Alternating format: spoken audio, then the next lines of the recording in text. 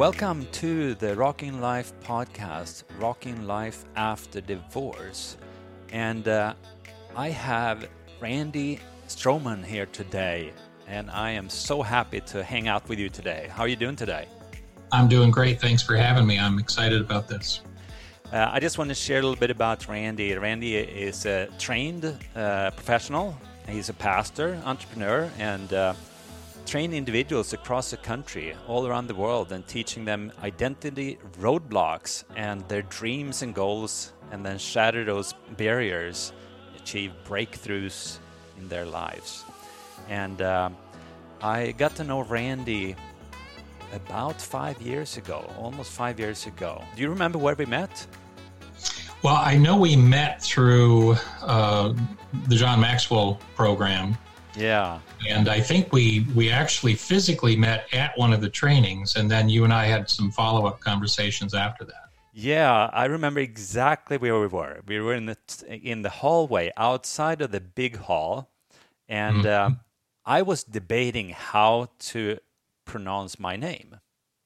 Okay. And you came with... I would have thought that would have been settled many, many years ago. Yeah. Because Per is a Swedish name, and Americans have such a hard time roll their R's. So in Swedish, it's Per, and if you don't speak Spanish, it's very, very difficult for Americans to say my name. So I was debating back and forth, should I use Peter or Per or Pete, or it's just, Per comes from Peter, which means the rock. And my podcast is Rocking Life. Yes.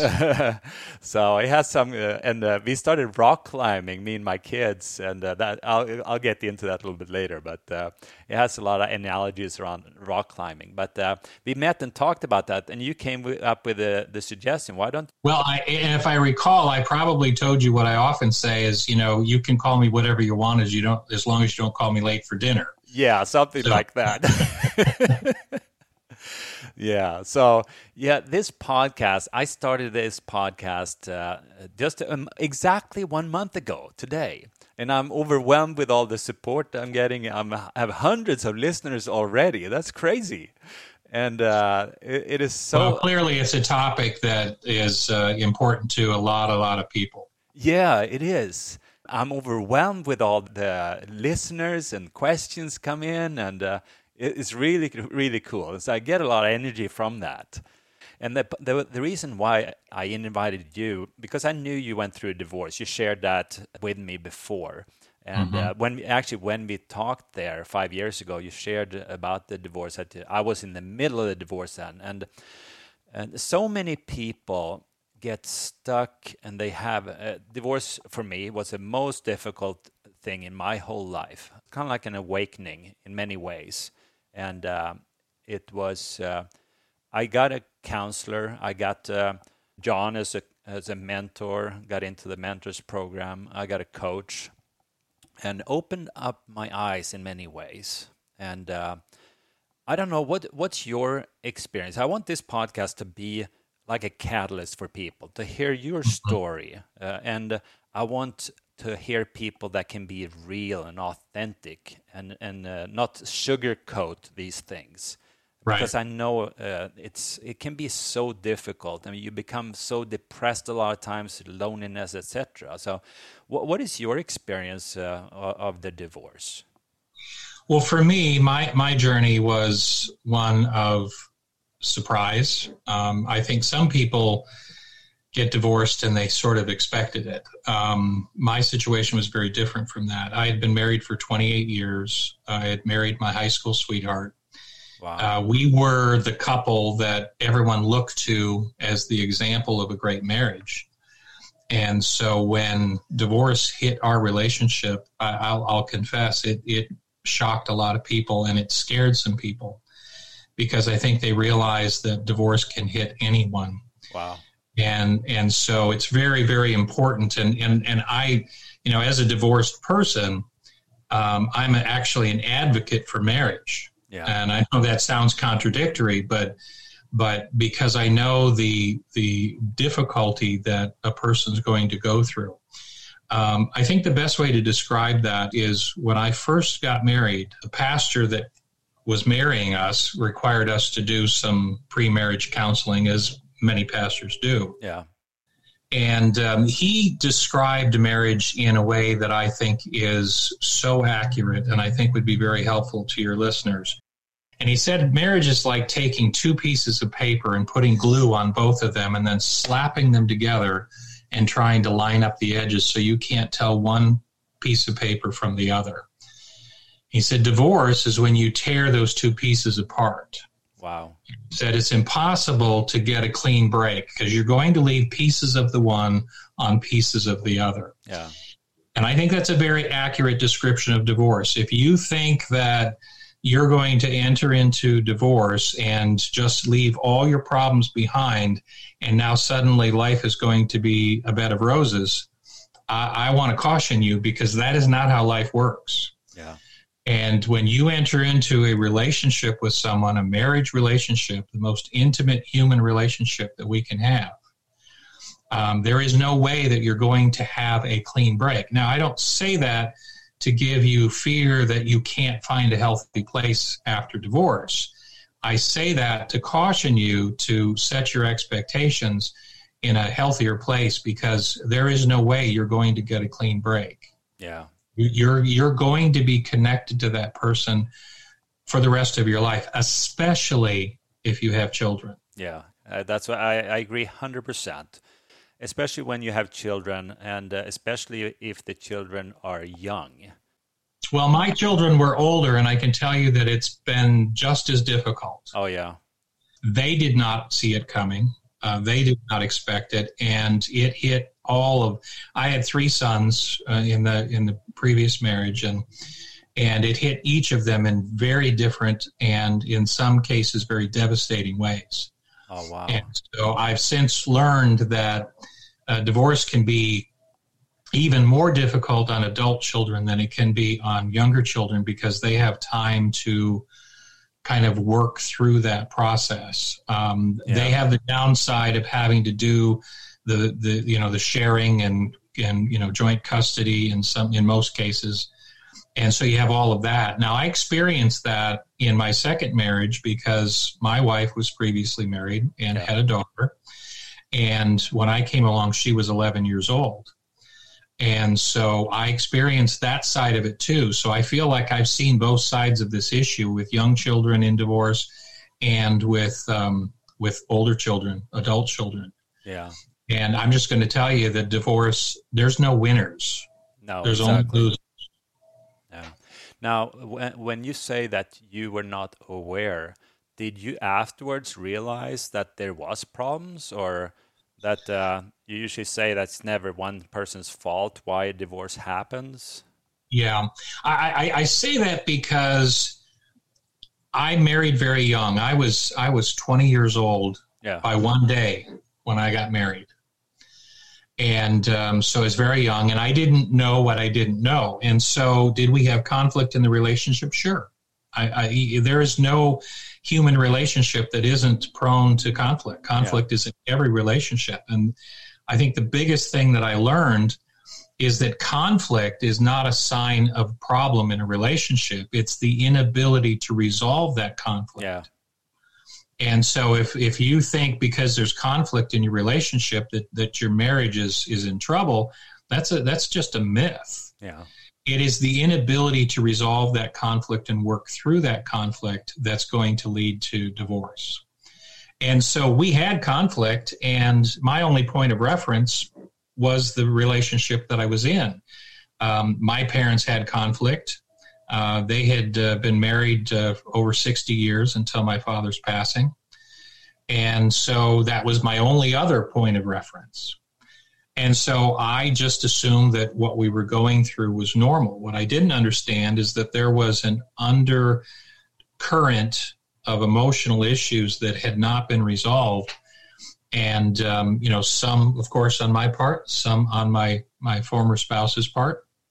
And I just didn't know what I didn't know. And so I'm a real advocate for good counseling. Now, There are some great counselors out there, and there are some really bad ones. Just like there's some good attorneys, there's some not good attorneys. Just like there are good police officers, and there are some that are not good police officers. That's life. Yeah. So I encourage you to find a counselor, and I personally think that every married couple should go to regular counseling just as a checkup. Yeah, just like when you check the car, especially like in Sweden, exactly. You have to go every year. Exactly. You change your oil, every so often. You rotate your tires every so often. You go to the dentist, we hope anyway, every 6 months for updates and checkups. What do we do with marriage? We throw two people together that have absolutely no experience in how to have a healthy marriage, and we just throw them out into the sea and expect that they're going to be able to swim. Yeah. It's very true that when you don't resolve conflict, for us, it started with a small thing, and then we had several issues, medical issues with the children. It was a lot of fear in our relation. It became a lot of stressors in the relationship, and then issues became bigger and bigger, and we weren't able to resolve them. We tried with counseling. I was very blind in many ways. It's kind of like a horse when you have these things on the sides. I wasn't aware in many ways.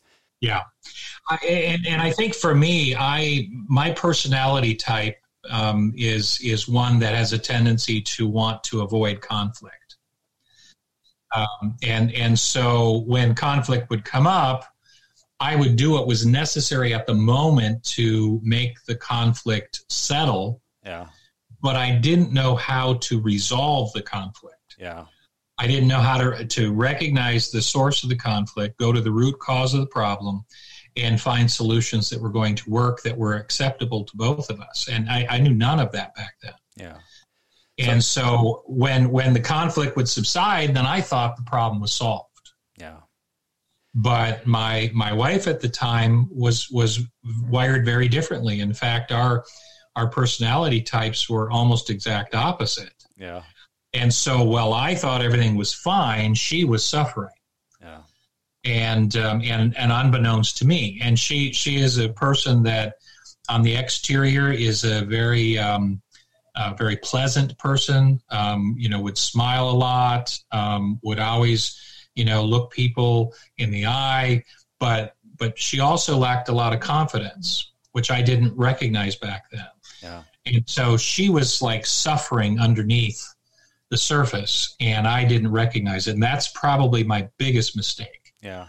And that's what I understand, very common about women too, when it comes to self-confidence. And but when you went through the divorce, a lot of people I interview share that they went through, both for me, I went through a lot of shame because I grew up in a church. I went to a church, I preached, you have to stay married. It's like so strong teaching about you should stay married, and almost never talk about divorce. So it became, for me, I failed so I stopped going to that church. It's like I felt such a failure because my divorce crashed, and I also did not want to talk to my closest friends about it because I had so much shame. Yeah. Is this something that you went through? To a certain extent, yes. I recognize the stigma that divorce has. I will say, unfortunately, because of the frequency of divorce these days, that stigma has largely started to disappear. Yeah. So it's not as bad. I mean, you go back a couple of decades, and people that were divorced were almost treated like second-class citizens. That there's something wrong with you. I will make this statement, and this will probably make some people angry, but I know some people that are married that are less married than those that are divorced. Yeah. No, I agree. And so it isn't about what status you're in. It's about what journey you're on. Yeah. Are you taking steps to become the best version of yourself? Are you taking steps to improve as a human being? Are you becoming the best version of you that you can be, regardless of your marital status? That's the key. Yeah. Because if you're doing that in the marriage relationship and you have a spouse who's doing the same thing, you're going to, if you're doing it right, you're going to improve that marriage and you're going to have a happy and healthy relationship. But if you find yourself in a divorce situation, you still have that same responsibility to become the best version of yourself. And it's, garbage in, garbage out, quality in, quality out. So what you choose to feed on and what you choose to put inside of your mind is going to determine what comes out of you. Yeah. And so when I went through that, I very much went deep into understanding what makes for a healthy relationship, because I was determined that I wasn't going to repeat this experience in my life again, because you've probably covered this on previous calls, but second marriages are almost 2.5 times more likely to end in divorce than first-time marriages. Yeah, I understand that. And after the divorce, I started dating quite quickly. And I realized that I started dating out of the wrong reason. I was lonely, and I just wanted to fill that gap. And a lonely person is probably not the best person to fill that loneliness gap. Exactly. Right? So I stopped dating. I dated for less than a year, and then I just stopped. So I haven't dated for 2 years now, actually. So I needed a clean break, and now I feel very good. I'm not lonely. The loneliness just dissipated, and I started to open up. I become vulnerable, and that has had to do with the shame. I was able to start sharing about the shame. Brené Brown, an author here in Texas, have written a book about shame and how shame wants you to hide the things that you're ashamed of. But when you start sharing about what you're ashamed of, that shame dissipates. And that's what I started doing. I started sharing with the closest friends. That's what my counselor told me. Reach out to a couple of people that you are comfortable with and trust, and start sharing. And that's when I started to become vulnerable and being able to be me. Because a large part of during the marriage, I was superficial in many ways and tried to pretend I have a great marriage, etc. In many ways, superficial. And I've come to the point where I can be completely authentic with people. And I love authentic people that can be real. They can talk about issues. They can talk when they failed. And because that's so powerful to be able to share with another person, because then they know they can go through this journey and learn from it. I absolutely agree with that. Transparency is one of the most important qualities that a person can have. The challenge with that is knowing with whom to share it. Absolutely. Because there are people that are just transparent with everybody, and that is not what Brené Brown is talking about. She is talking about a trusted group of people, which should be a very small group of people, but being genuine and transparent with them, because people will use your transparency against you if their motives are not right. Yeah, no, I agree 100%, and that's what the counselor said. Pick out a few people that you trust. And because prior to the divorce, I never had these close friendships with other men. It was superficial relationships where we talk about sports and things, but not about deeper things. But throughout the divorce, I learned to communicate with my closest friends on a deep level, where I have 3-4 friends right now. I can share anything with them and have complete trust. And it's nothing better to have those awesome friendships. Absolutely. And that's one of the things I did right in my divorce is when it was apparent that there was a serious problem beyond what I had understood prior, I surrounded myself with 6 men that I saw as good role models. They had good marriages. They were healthy. They were successful in their life. They were the type of men that I wanted to be. Yeah. And I shared everything with them. Now I'm a communicator, so I probably in a person under a tremendous stress and pressure of life of going through the ending of a 28-year relationship, I probably shared a lot more than I should have. Yeah. But they were very gracious and very loving, and I shared everything with them, the good, the bad, the ugly. Yeah. But that was very therapeutic for me because it kept me healthy. It kept me going in the direction of health, even though emotionally I had been severely wounded by the whole experience. But I had them kind of as a sounding board, and I would hear things come out of my mouth, and I'd go, "That's not right," and then I'd have to correct it. And so that's how it worked for me. Now, somebody who's maybe not a communicator, that process may look different for you. But for me, my journey to health was definitely, hearing myself talk my way through it. Yeah. Yeah. For me, it was a lot of emotional. I think men has to deal with that more than women.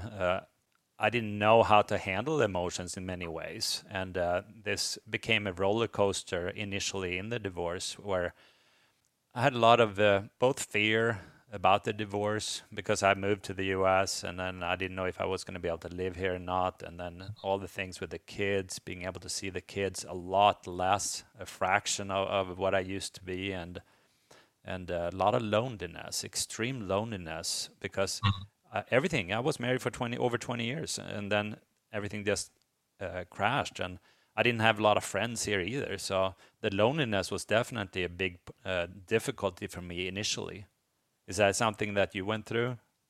Yeah, and for me, my lowest point was the week that the divorce was finalized. Yeah. So I drove to the courthouse and went in before the judge. My attorney was there. My wife at the time had already signed all the papers. She did not show up.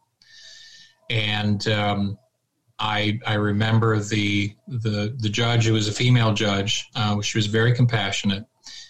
She could tell that I was not wanting this to go through. Yeah. Now, I have to confess, I am the one who filed divorce. Yeah. But it was not something that I wanted to do. And in fact, it was the sixth man who said, "I think you've reached the point of no return. And I think it's time. It's doing more damage to you right now than it is good." And so I filed divorce, went to the court. And I remember her saying, that the marriage was dissolved, and she wished me well. And I walked out of the courthouse all alone. My attorney shook my hand in the courthouse. He had another case that he was staying for. So I walked out of the courthouse. I had a block and a half walk to my car. And I just remember that I was in such a fog. I found my way to my car. I was fighting back the emotions. I got in the vehicle and just lost it. And I realized that I had been driving around that parking ramp for 20 minutes and I couldn't find my way out. Wow. And so, and even today it touches my heart because, so I called one of those men who happened to be my pastor at the time, one of those six men, and he wasn't available. And so his wife had picked up the phone. She knew what was going on. And so she picked up the phone and she literally talked me home. Wow. That's how I got home that day. Yeah. And so I got home, and that Saturday, I've always been a very optimistic person. I always, looked on the positive side of things. If there's a challenge, let's face that challenge, but let's look for positive alternatives and options. And that's just kind of the way I'm wired. But that Saturday after the divorce, I remember being in the house, and I can't describe this any other way but through my faith. And I know that that's not the purpose of this call, but but I can't describe what happened apart from my faith. I am a person of faith. Yeah. And all I can describe to you is that there was, and I don't want to get too spiritual or spooky or anything like that, but I just have to describe what I experienced. And it was like somebody walked in the room, and for the first time in my life, I felt that motivation to take my life. Wow. I'd never experienced that in my life before. Like I said, I've always been a very optimistic, very outgoing, very positive person. But it was literally as if someone walked in the room and suddenly I had this strong urge to take my life. Wow. And so now, being a person of faith, I knew what to do. I recognized that this was not a positive thing, that this was not really who I am, was not my destiny. And so I just began to pray. Yeah. And I prayed like I've never prayed before. And that went on for about an hour and a half. And then suddenly, as quickly as it had entered the room, it was like someone flipped a light switch and the whole thing lifted. And I've never experienced it again. Yeah. And so that was my low point. I've had several people on the podcast share suicide thoughts and even planning suicide after divorce. And I think it's so crucial that listeners that go through this and maybe have these thoughts, that they really get help. And reach out. Don't stay there in your loneliness and depressed state. Get out and get help. Yeah, don't suffer in silence. That's what I always tell people. Yeah. When you, throughout the divorce and afterwards, did you go through any depression or loneliness? And how did you deal with it, if you did? I went through a period of time during the process of the marriage ending where I could not sleep for more than an hour or two at a time. Yeah, I was having horrible nightmares, and I would have this nightmare repeatedly, and so that was a very difficult thing to deal with. And so I wasn't sleeping. I was starting to come undone in that regard, because you go long periods of time without sleep, and it's going to begin to affect you. So I went to the doctor, and she knew what was going on because my wife at the time had also been in to see her and had been very open and honest with her. So she already knew what we were going through. Yeah. And she was hesitant to give me any sleeping pills because she didn't want me to become dependent on them. Yeah. So she gave me a very small supply and said, I am not going to renew this.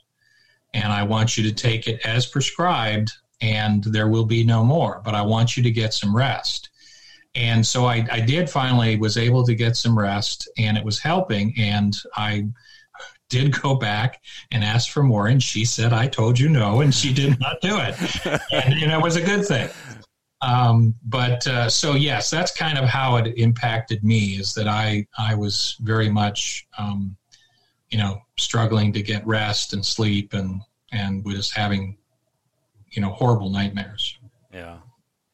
Now we can switch a little subject there. When it comes to the kids, you shared that it was almost more difficult for your adult kids, or go through a divorce with adult kids. And how did that affect you and your relationship with your kids going through the divorce and afterwards and now?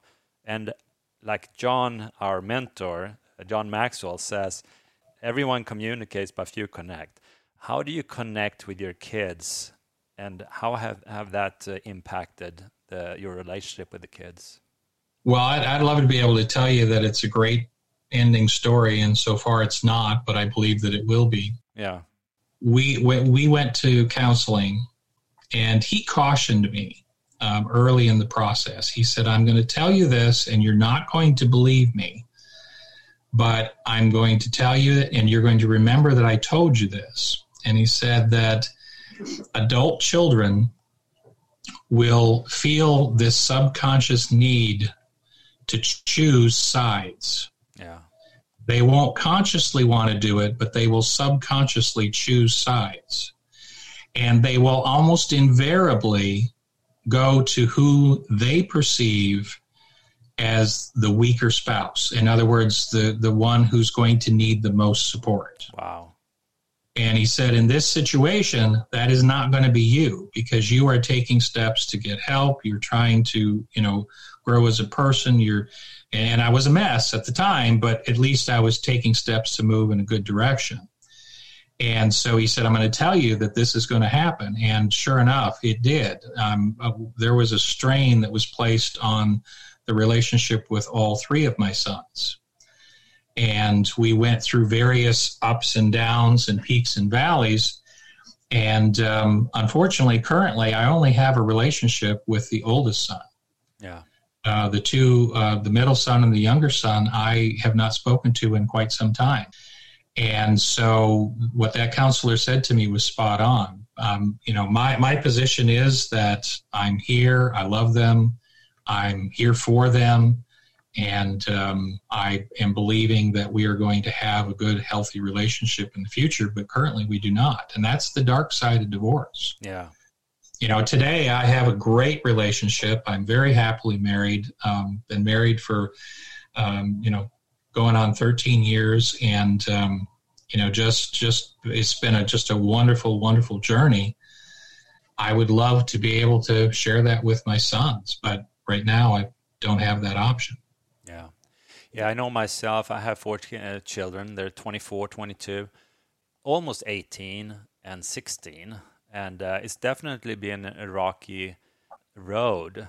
And it's continuously for me, it's been trying to, like John says, connect and doing what I can to establish that connection. But it's definitely because it's been friction in our divorce, a lot of friction in the divorce, and try to have a good post-divorce relationship with I like what you said, former spouse. I don't like ex.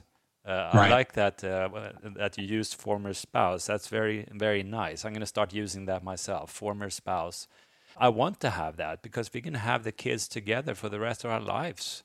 Right. And I've said this, one of the other things that I think that I got right is that I refuse to talk negatively about my former spouse. Yeah.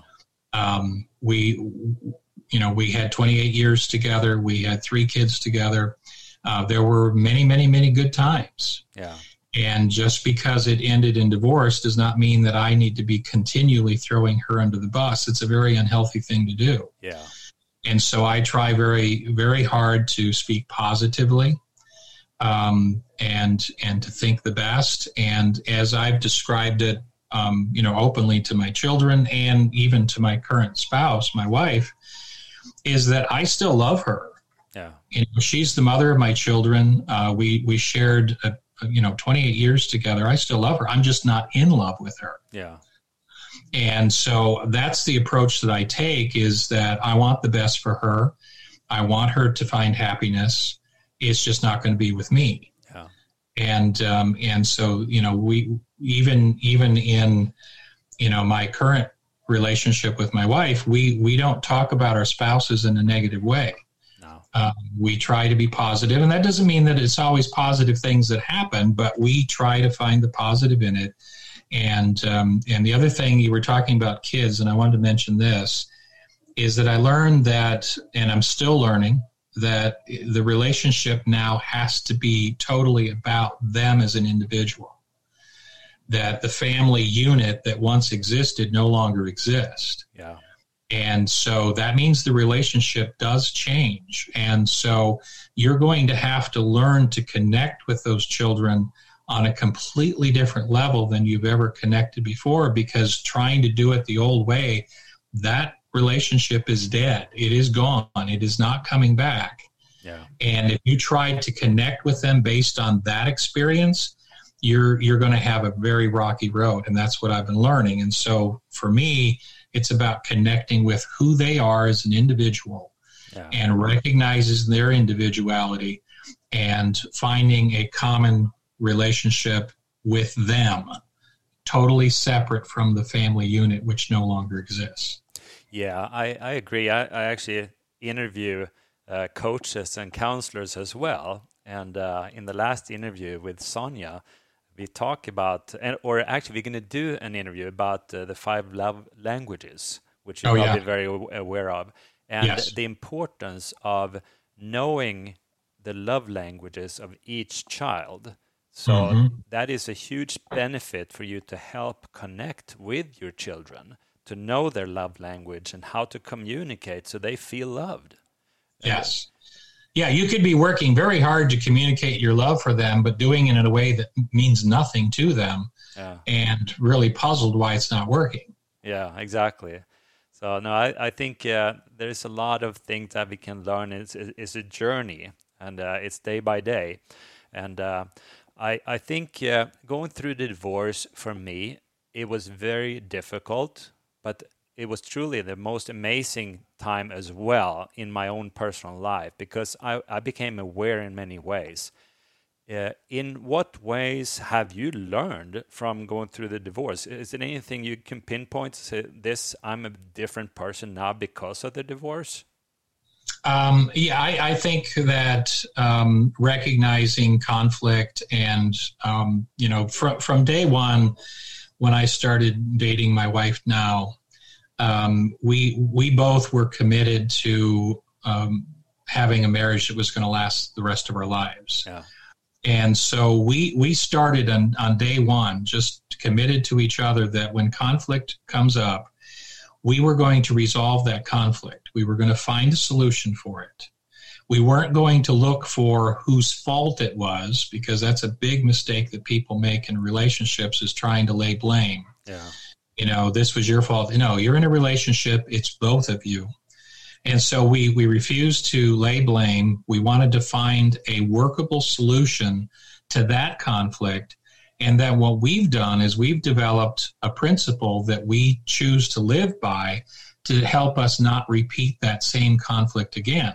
Yeah. And we have over 50 principles that we've developed over the last 13 years about communication and, attitude and, how to deal with conflict. And so we have them all written down, and we, from time to time, go back and review that, but we try not to repeat the same conflict again. And so we did that from day one. And I very much remember the first time that conflict entered into our relationship. We were dating. We were at a restaurant. I had just finished a counseling session, and we met and had dinner across the street.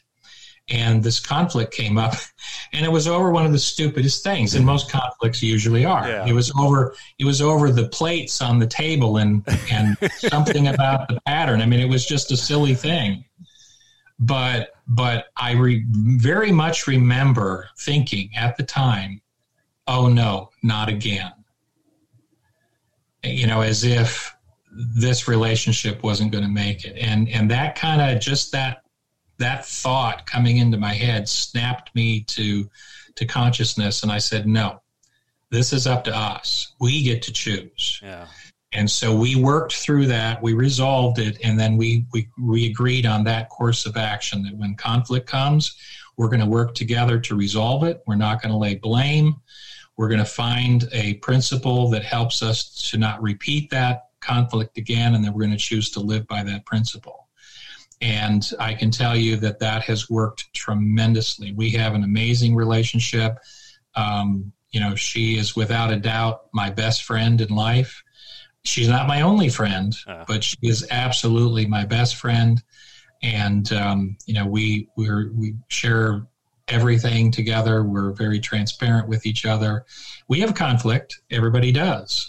We just last week, we were on our way driving somewhere, and we were actually going to church. Uh-oh. and we got into a big disagreement driving to church. Yeah.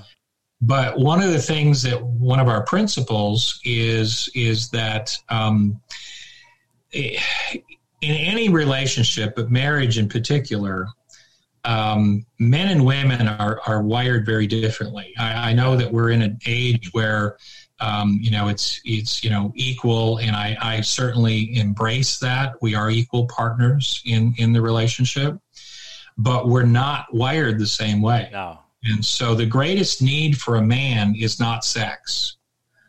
It's a close second, Yeah. but it's not the greatest need. The greatest need that a man has is honor. Yeah.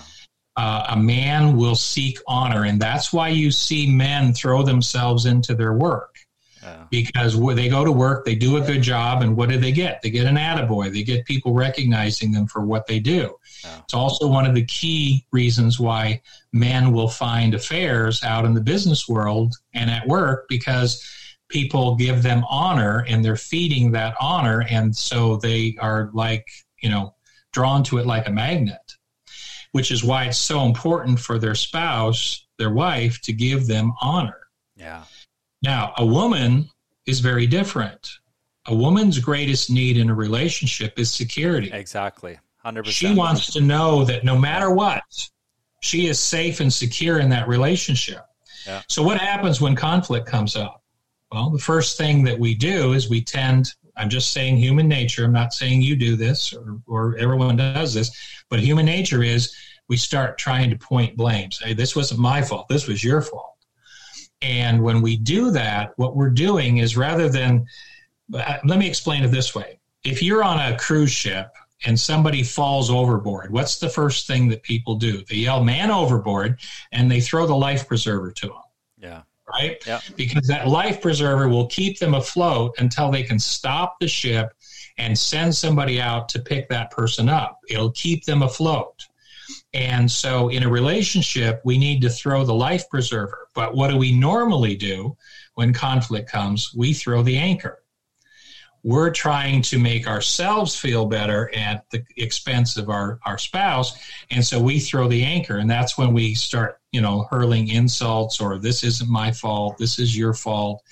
And in so doing, we're throwing the anchor and sinking that person down even deeper. Yeah. What we need to do is throw the life preserver. And that means that for men, women need to recognize that the man's greatest need is honor. So they need to find a way in the midst of that conflict to honor their husband and help them find their footing so that they can stay afloat until you can resolve the conflict. For a woman, that means that she needs to know, even though there's an intense conversation going on, that she's safe and secure in that relationship. And so what does that look like? Well, for a man to look at the wife and say, "I'm very angry with you right now, but I want you to know that I'm confident we're going to resolve this. We're going to work this through, and you and I are going to solve this together." Just that simple process of being sincere in saying that and then acting upon it will give her the security she needs to stay in that conversation and not turn it into a knockdown, drag-out fight. Yeah. For a woman, the way that would look for her man is to say, "Yes, I'm very angry with you right now, but I'm confident that you are going to lead us through this process and you are going to help us resolve this. And I'm confident that you and I are going to work this out together." And so that is honoring him. Instead of telling him everything he did wrong, you're telling him everything he's going to do right to help resolve the conflict. Yeah. That simple act will keep any argument from becoming a major issue. Now, if you get to a point where it's something that you cannot resolve together, then mutually, then that's when you have to bring in a third party to help. That's maybe a counselor or a coach or somebody who can help guide you through that process. And that's where it's critically important that you have somebody that understands that process that I just described. Yeah. Because if you go to some counselors that I've seen and been to, they're going to make the situation worse. Yeah, this is so important. For me, my love language is affirmation, and that is so important for especially a man. And I know about women, where security is the number one, the most important thing for a woman to feel secure in a relationship. And you and Debbie is also marriage coaches, right? Yes. Yeah. And that's Yeah, awesome. we do marriage coaching, and we stress that we are not counselors. Yeah. I think that clinically, counselors deal with past issues that are affecting the present. I think that a good coach is going to deal with the present issues and help you see a better future. And so we're focused on helping you set a image in your mind for the kind of relationship you want. And that's your end in mind from the beginning. That's your ending point. That's where you want to go. And then you identify where you are now. So what is the source of the conflicts that you're dealing with? What is causing those? And now, once you've got a starting point and an end point, the rest is just geography. How do we get you from point A to point B? And that's where the coaching process comes in. We will go through the list of conflicts that you're dealing with, prioritize that list, and then work on the most impactful issue first. Yeah. And then once we get that to where it becomes a healthy area for you, then we take on the next area. And eventually you're going to find that relationship will dramatically turn around. And so one of the things that I mentioned to you before the call, that we're about to go through a mediation certification, which is a different process. Whereas, we're trying to deal with people to help them find healthy relationships. We're also going to be able to deal with people that are in immediate crisis. Yeah. And help them use mediation techniques to save that marriage. And again, this isn't to say that we're two-faced. We both come from previous marriages, but we are absolutely committed to helping people find a healthy, happy relationship, and get them to a place where they're enjoying their relationship, not free of conflict. Everybody has conflict, but that ability to resolve conflict. Yeah. It's kind of like a great way to describe this is if you take a knife, and if that knife is sharp, it does exactly what it needs to do. It's going to be able to separate things that need to be separated and to bring order to that. But if that knife is dull, isn't doing what it's designed to do very well, it actually becomes very dangerous. You can actually hurt yourself and others if you're not using that knife properly. So What you want to do is sharpen that knife. And so the physical way that a knife gets sharpened is you take a steel, which is one of those long steel rods, and they go like this and slide that knife over that steel. And literally what you're doing is you're rubbing off metal from that knife to make it sharp again. You're taking 2 points and making it one. Yeah. And so that same thing happens in a relationship. The friction in your relationship is actually a healthy thing if you know how to resolve it. Yeah. Because you are literally rubbing off those edges and making yourself a better person so that the two of you can function and work better together. And so I tell people that come to me and they say, well, we just have all this conflict. And I say, great.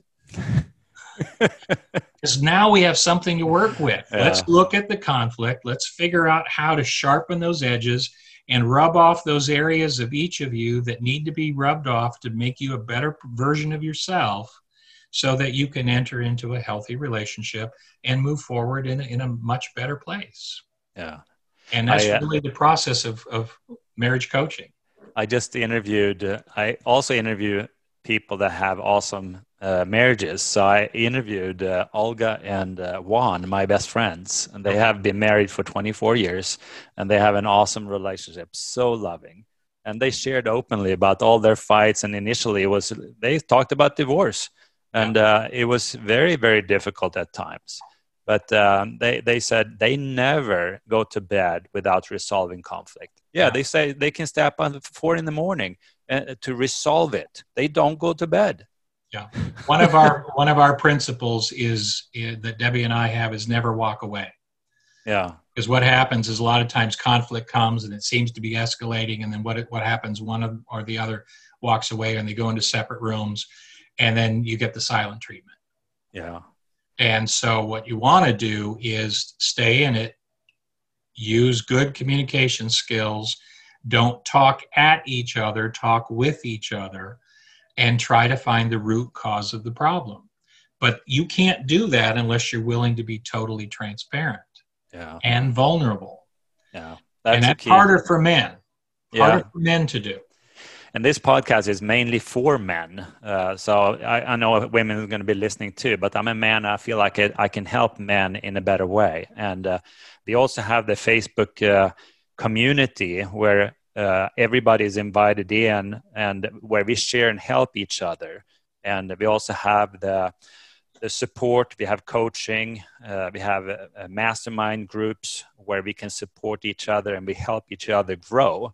And this is a process, like you've shared. It doesn't happen when you just sit still. You have to actually take action and learn. And we're going to round this podcast off. And I just have a last question here. If you have a listener right now and they have just recently gone through divorce in a pretty bad place where they have dealing with depression, issues around marriage, issues around the kids, etc., what would your word for this person be?